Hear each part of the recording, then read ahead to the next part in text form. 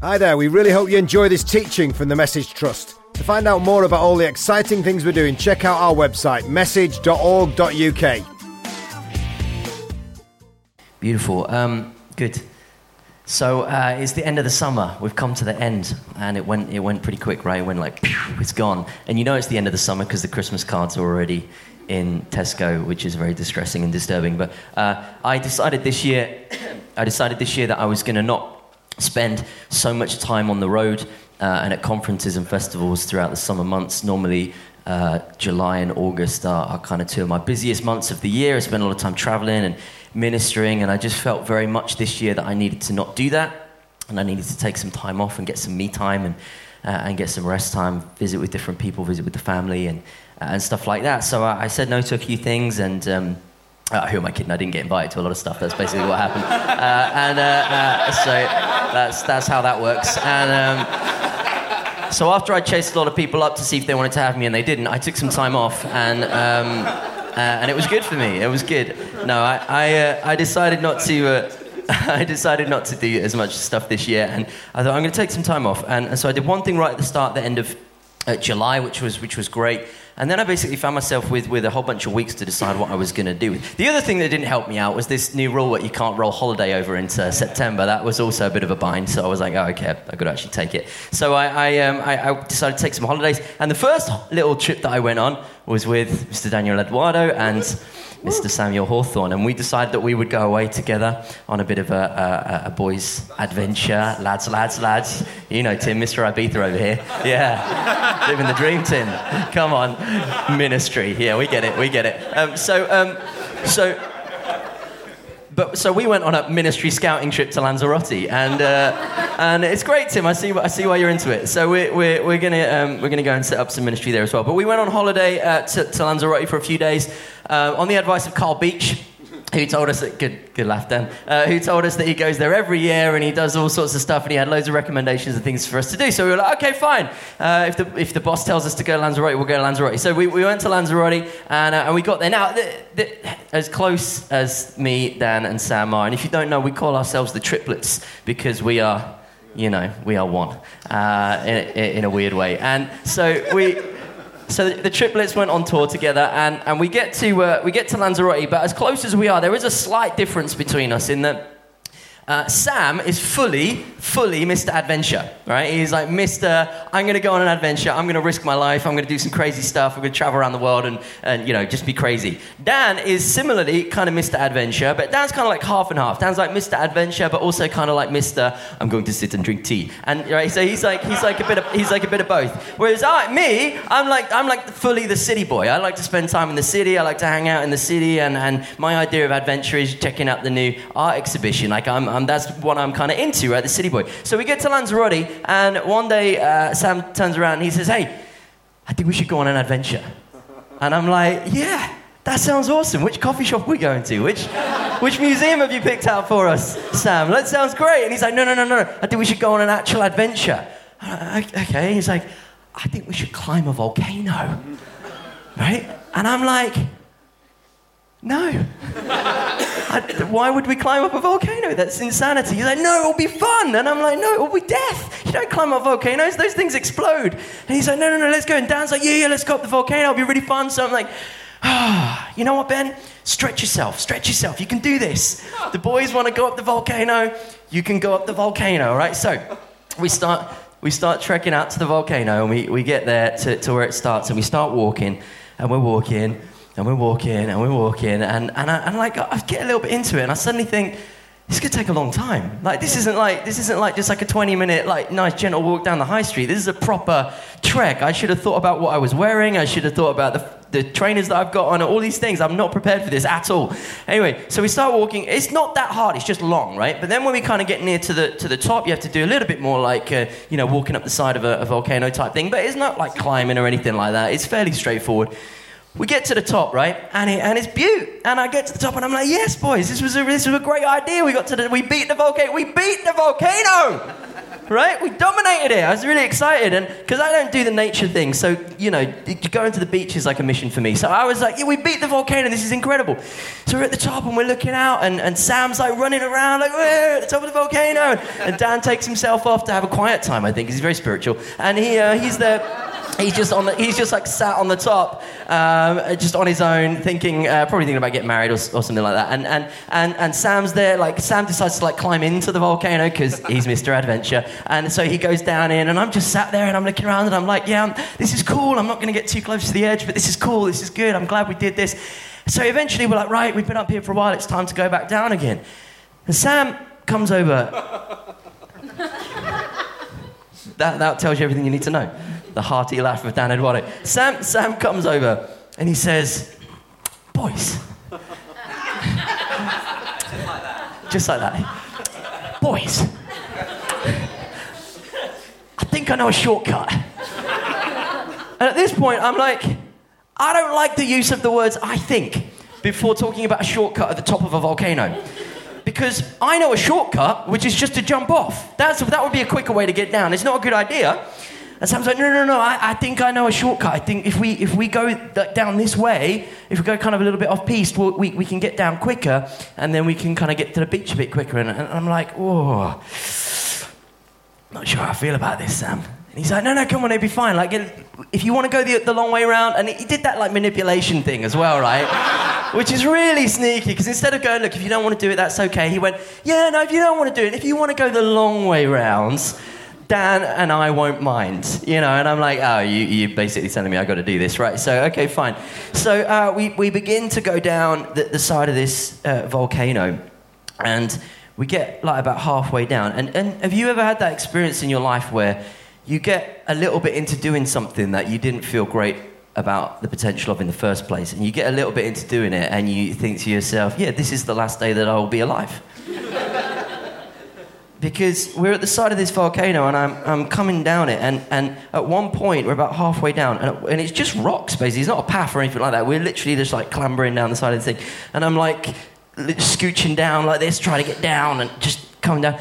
And at one point, one of my feet kind of just slips from under me like that. And as that happens, a bunch of rocks just slip down as well. And I kind of lean forward a little bit, and then a thought suddenly dawned on me, and I was like, my foot just slipped. If the other one has slipped as well, my feet are attached to my body, so my whole body would have gone, because there's nothing to hold on to, and I would now be dead. This is not good. Why am I here? Why am I doing this stupid thing? And I suddenly freaked out, and I started to panic, and I started to worry. Meantime, Samuel Hawthorne is like almost at the bottom by this point, because he's half man, half mountain goat, and he looks around, sees that I'm struggling a little bit, and he's like, oh, Ben's struggling. Trots back up to the top, just to mock me more than anything else, I think, right? Gets up towards me, and he's like, hello, mate. Are you all right? What's going on? And I'm like, I'm going to die, Sam. That's what's going on. He's like, no, you'll be all right. Just put one foot in front of it. Come on, we'll help you down. Once he sees that I start to get a bit more of a sure footing, he's like, oh, yeah, you're going to be fine. And he's off again. He's off. Mountain goat down the side. Places to be. People to see. Another volcano to climb. So I start coming down, and I find some rocks to hold on to at the side, and I'm gripping the rocks. I grip the rocks so tightly as I'm coming down that I cut into my hands. That's how tightly I was gripping onto the rocks, because I was terrified. I was half terrified of dying, and I was half terrified of just the thought of my mum finding out what I'd done, because I just thought my mum would be so disappointed in me if she knew that I put myself in unnecessary danger. You know, when you have that thought, you just say, she'd be so disappointed in me right now. So I'm climbing down, and eventually I get to the bottom, and I'm dripping with sweat, and I'm exhausted, and my thighs are on fire because I've been like crouching so much all the way down. And I get to the bottom, and Dan looks at me and he goes, bro, I had a thought while you were coming down. I suddenly thought, oh, what if Ben slips and dies? I was like, well, yeah, that's funny. That's the thought I've been having the whole way down, Dan. Thanks for risking my life today. If you want, but Sam was fine because he just ran. If you're wondering how Dan got off the volcano, he just stepped off it. He was absolutely fine. Honestly, it was terrifying. It took me a little while to recover, but I'm glad I had the experience because it gave me a good preaching illustration, which is always fun. So, truth of the matter is, though, and get ready for nice Christian preaching segue here. Truth of the matter is, it did, as I've been thinking about the state of the world a little bit, and the state of my life and the state of my journey over the past 6 weeks or so through the summer months. It's actually quite a helpful thing for me to reflect on, this little experience that I had on the mountainside, because it very starkly painted a picture for me of a couple ways that I think people actually find themselves living in this life. And the first way is the way that I was trying to come down the volcano, which is people living in absolute total fear that one slip will be the end of them. Now, in that particular situation, it was like a physical slip that would cause me to tumble to my death. But the slips that people struggle with, I think, in this life can take on so many different forms. It could be amongst young people that the idea of slipping with their social group, not fitting in, not having the right kind of clothing to wear, not having the right kind of skill set, or not looking the way that they want to look, whatever it could be. And they think, oh, if I don't have that right look, if I don't have that right personality, if I get rejected by my peer group, if I don't get the exam grades that I'm supposed to, slip all the way to the bottom. They live in constant fear that next one slip will be the death of them.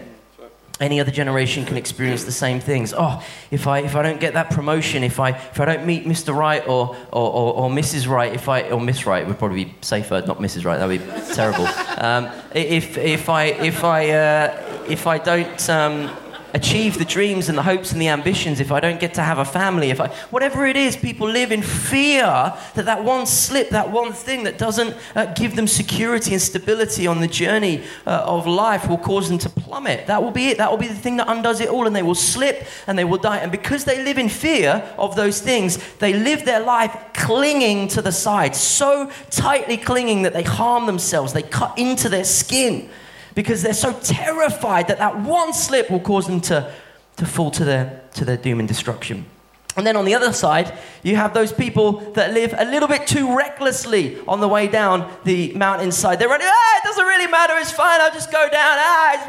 What will be, will be, it's all okay, everything's fine. And they live recklessly, and it's the exact opposite problem. There's such a lack of fear, although that kind of living can be driven by fear as well, of course. It can be driven by the fear of missing out. It can be driven by the fear of not getting the right experience. So you think, I'm not going to get the right experience. All right, well, I'll just live carefree. I'll do whatever I want. I'll go for it. I'll go crazy. Hey!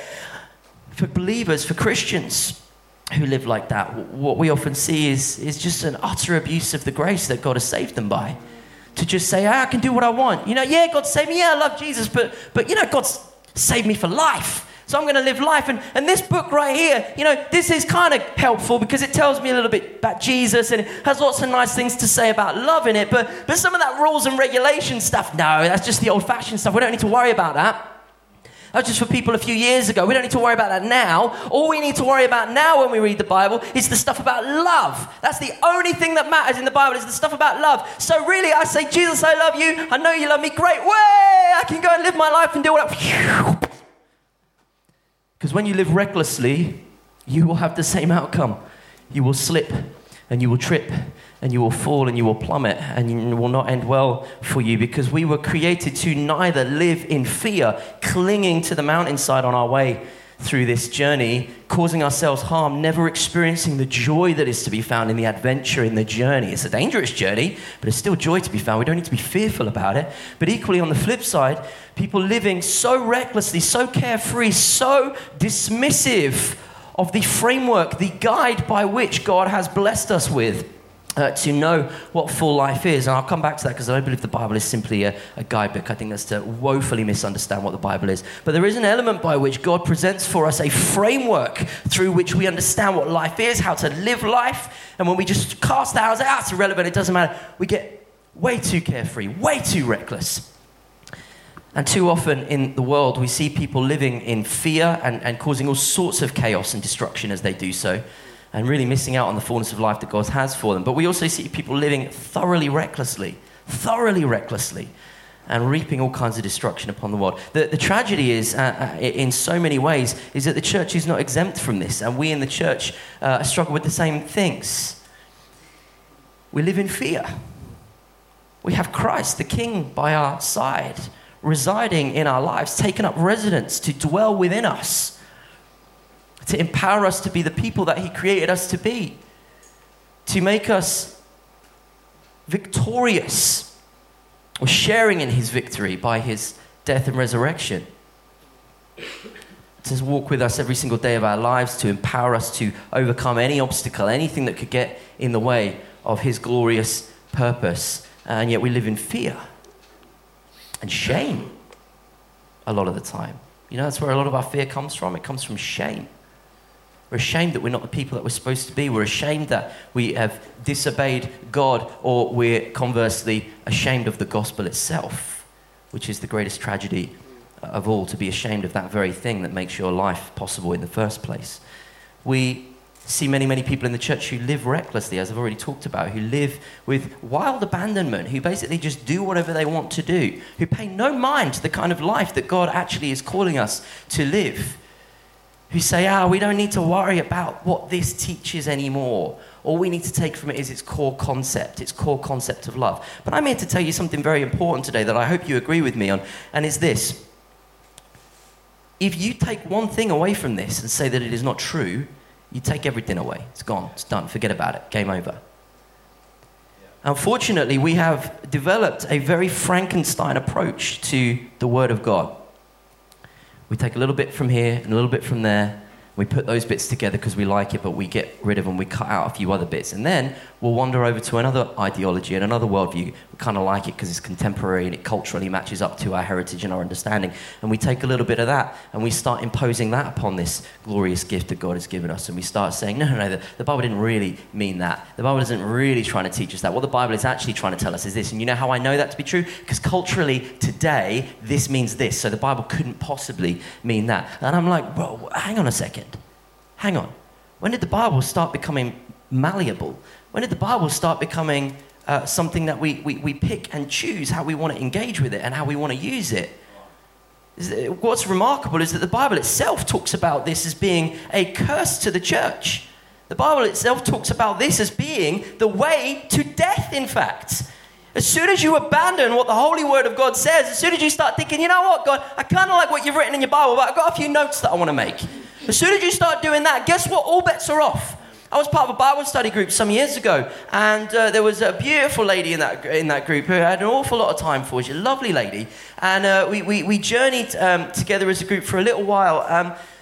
But she had some very curious ideas about faith and about the Bible in particular. And I remember getting a little bit frustrated at one point after we'd been studying together, and I ended up having to I just felt like I needed to call her out on it. So I said, look, what's the deal with your approach to Scripture? Because it seems like every time we talk about truth, every time we talk about what the Bible teaches, every time we try to expound from Scripture and find meaning, your position is always contrary.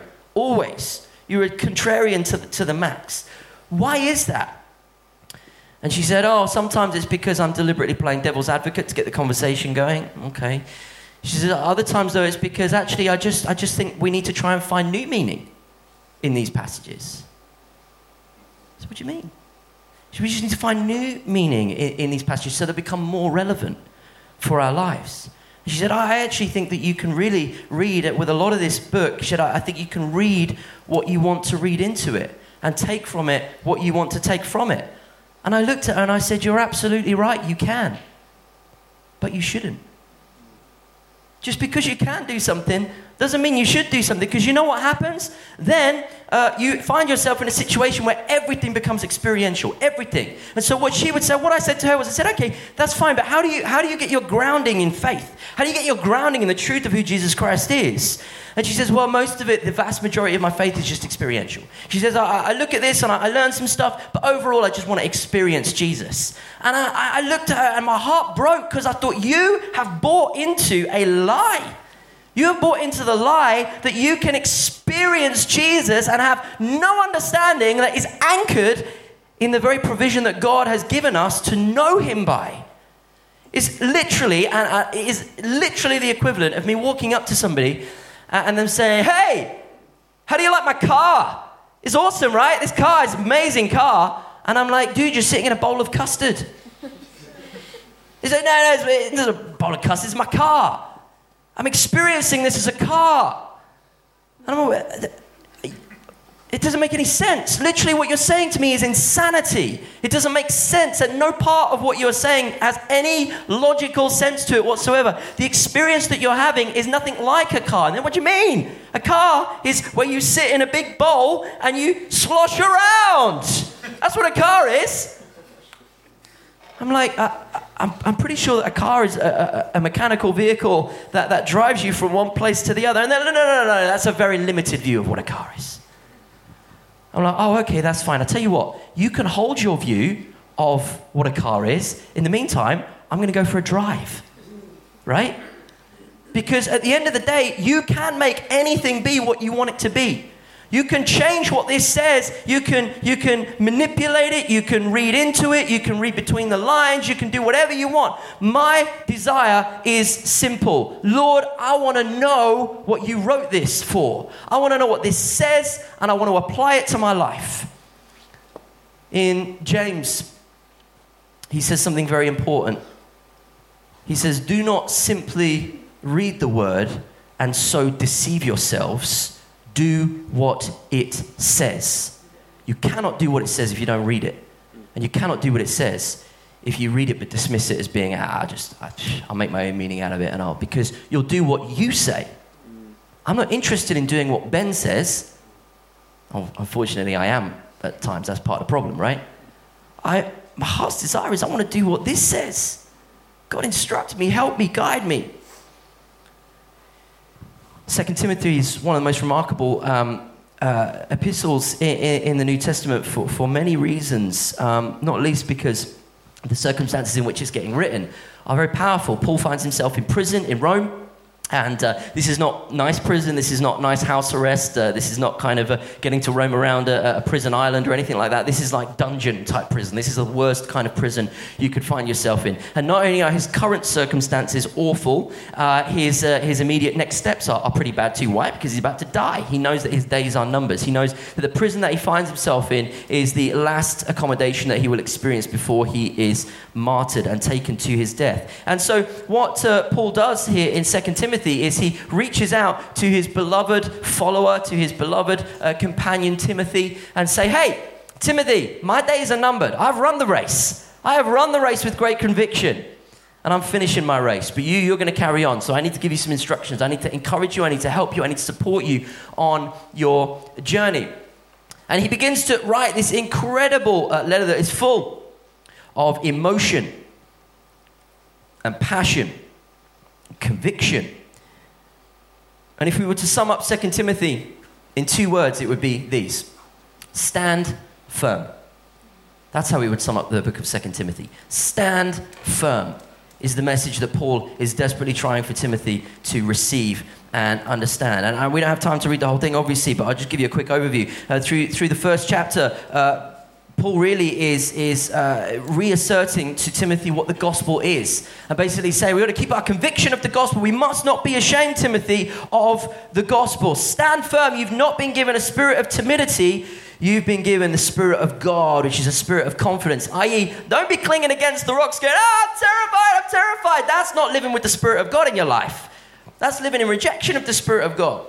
Stand firm, trusting in God. Let the Spirit of God bring you to life. Now, actually, we have very good reason to believe, and I haven't got time to go through all of the biblical material on this, but we have very good reason to believe that Timothy was probably a bit of an introvert. If you're comfortable doing this, please put your hand up and tell me you're an introvert. Yeah, no pun intended, but go for it. Go. Who's an introvert here? I know it's difficult for you to do this, but good. Hey, you know what, guys? I'm probably a little bit in the middle of being slightly introverted and slightly extroverted, so I can slightly identify with the introverts in the room. But here's the thing.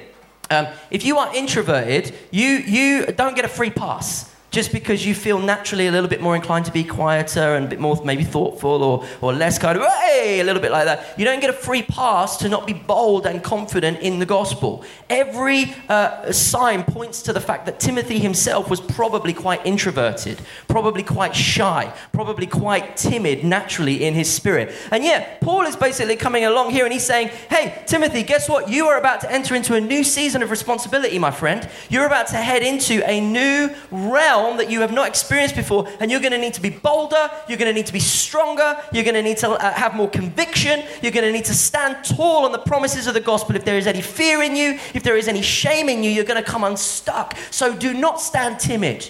You may naturally be introverted. That's totally cool. You don't suddenly need to become away, but you do need to be utterly convicted and immovable on the truth of the gospel.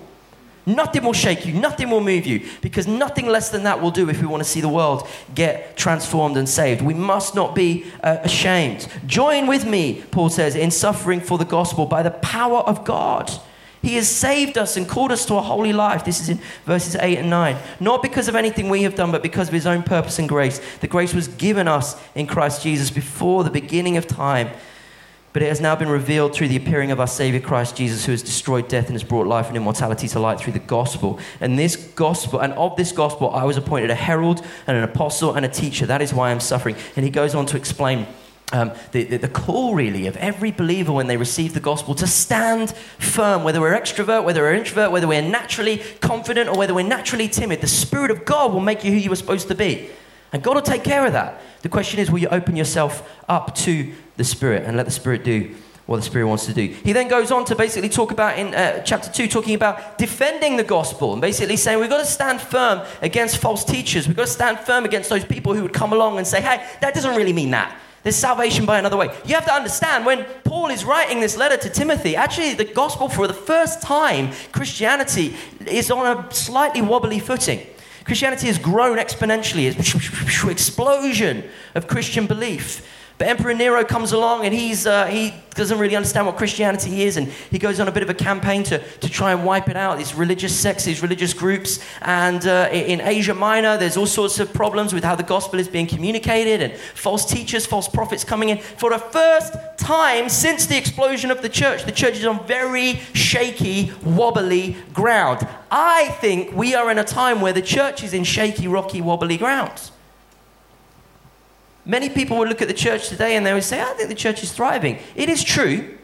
It is true that the church is probably growing today as fast, if not faster, than it has ever grown before. Certainly in certain parts of the world. Isn't it interesting that in Syria, the church is growing faster than it's ever grown before? China, the church is growing where there's some decent level of persecution. The church is growing. Why then do I say that I think the church is on wobbly ground? Here's why I think the church is on wobbly ground. Because we have largely, in so many situations, started to renegotiate on this and even in some cases abandon this. Do what we want with this. I'm going to go even further, and I hope this doesn't offend anybody, but I really believe that I need to use language as stark as this. We treat this like a prostitute. We do. Because we come to this without any relationship and we try to get what we want from it. That's what we do with this. No more. No more. That's why the church is on wobbly ground. That's why we're not seeing more fruitfulness in our communities. That's why our own lives so often are in disarray. Now, I don't say this to shame you or condemn you or anything like that, because trust me, my own walk and my own journey with Jesus has many, many interesting turns and challenges at times. And my own faithfulness to this book at times is not good enough. It's not. And I have to pull myself aside and I have to sober myself up and say, Ben, what are you living for? What do you really want to believe about Jesus? Do you want to just believe that you can basically make your faith up as you go along and just access God when it's convenient for you or when you need some help? Or do you want to treat this in the same way that Jesus talks about it, which is as the bread of life? That we do not live by bread, by nourishment of earthly food. We live by the nourishment of this. Some of you will know, where's James? Where's James? Jimbo? There he is. So Jimbo and I have started going to the gym together, and I'm showing him a few things, and we started going to the gym together because I need to get fit, because I started playing concerts and getting 10 minutes into concerts and feeling like I'm going to pass out as I'm really unfit. So I was like, James, help me get into shape. And part of helping me get into shape is talking about what I eat, right? It's an obvious analogy, but you get where I'm going with it. Talking about the kind of food that I put into my body. If I don't eat the right things before I go to the gym, after I leave the gym, two things can happen. One, I can feel really ill, for a start, undernourished and sick. But second of all, the training that I put in, the effort that I put in, it doesn't actually really do an awful lot, because I haven't filled my body with the right fuel for the training to then pay off. This right here is everything that we need. Let me make something clear. We don't worship this. This isn't God. We worship God, Father, Son, and Holy Spirit. But this is the way by which we understand who He is. This is how we understand what the call to worship is. This is how we understand what worship is. This is how we understand what salvation is. This is how we understand everything. If you start abandoning this, you have nothing. Nothing. And this is really what Paul is saying to Timothy. And he says these words in chapter 3 that I think are very timely for our age. Listen to these.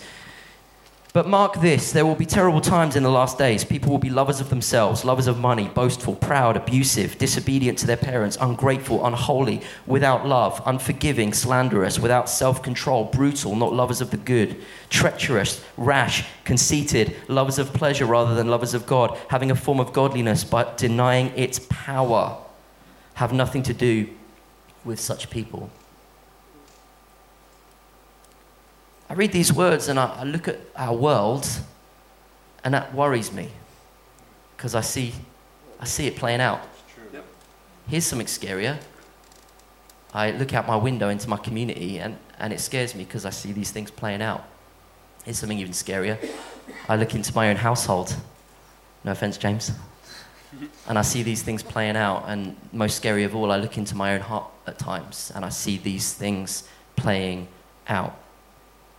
And what we need to do is we need to look at these things and we need to recognize them for what they are. And we need to allow the Word of God to read us, in fact. As the writer of Hebrews says that the Word of God is living and active, sharper than a double-edged sword, that it ultimately, it essentially reads us, it corrects us, it writes us, it helps us to understand who we are. It helps us to understand our wrongs, our errors, how we've erred. But it doesn't leave us in a place of despair and brokenness. Why? Because this is the handbook of salvation. This is the handbook of life. Sometimes people refer to this as Bible. They use that terrible acronym, basic instructions before leaving earth, right? No, dreadful, terrible. Never say that ever again. That's the last time that will ever be said, the message, I hope. Because it's terrible. This is not basic instructions before leaving earth. This is life. This is how we understand what life is. This is how we understand what freedom is. This is how we understand what hope is, what joy is. This is how we understand our compulsion to bow the knee before the King of the universe and go into the world for his glory and his power and his strength and see the world not living, hey, recklessly, I can do whatever I want, splat. Not living, I'm terrified, I don't know what this life is all about. I don't know what to do. If I slip, I'm going to fall and I'm going to die. And we can take this glorious gospel that we find only here, and we can say, no, there's a better way. There's hope, there's freedom, there's truth, there's love. How do I know this? Because I've experienced it, but also because it has been told to me. Actions are ambiguous. I can do something nice for Dan and he come up with 1,000 different reasons why I've done it. Unless I explain to him, Dan, I did that for you because, and then of course he has to decide whether to believe what I've told him or not. That's true, but I've done what I need to do, which is articulate and explain. God has done what he needs to do. God will never act and then not explain what he has done. Sometimes it's confusing. Sometimes it takes some time. Sometimes the reason why we don't understand what God is doing is because we don't have our head in this. Like, God, why are you not speaking to me? God, I haven't heard from you. God, I don't understand what's going on. God, and I'm like, when was the last time you read the Word? You know? Sometimes people say, oh no, I'm reading it every single day. And I'm like, okay, great. Keep going. God will reveal himself. God will reveal his truth. Persevere. Run the race. Just as Paul talks about, run the race. Keep going.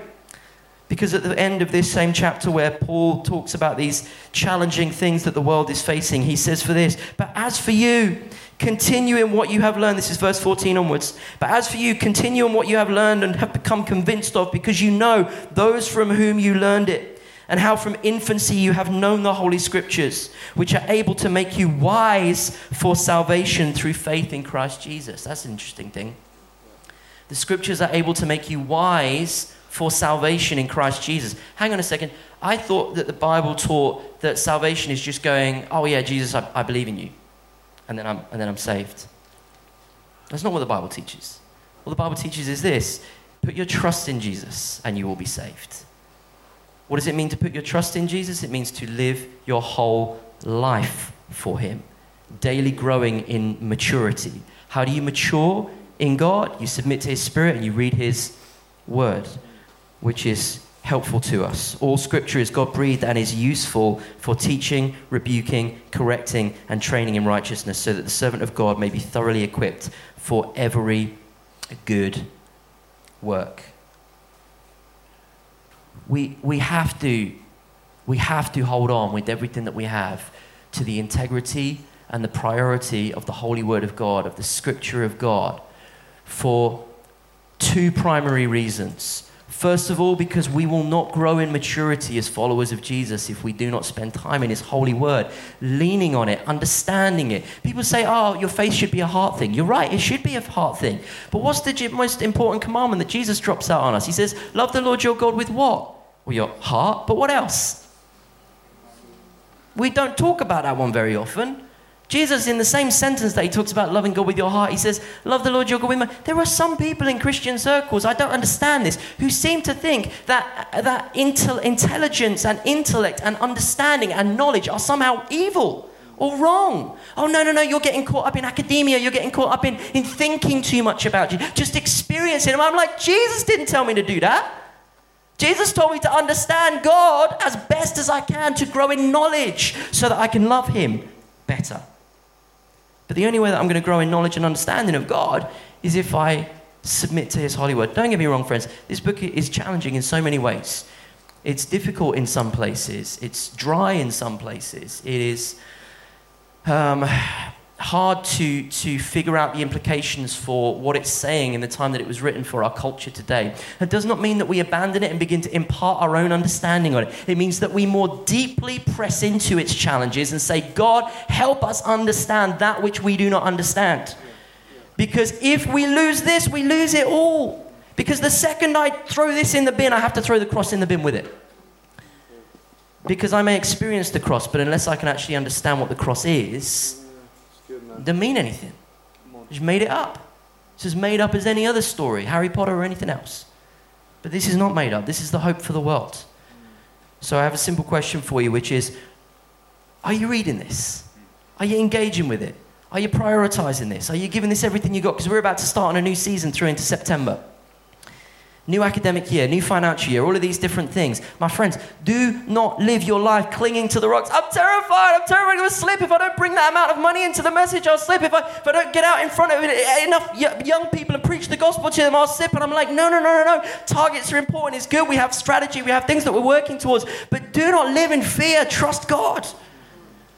And if you want to know how trustworthy God is, there's a place where we can read about every promise that's ever been kept. Every faithful act.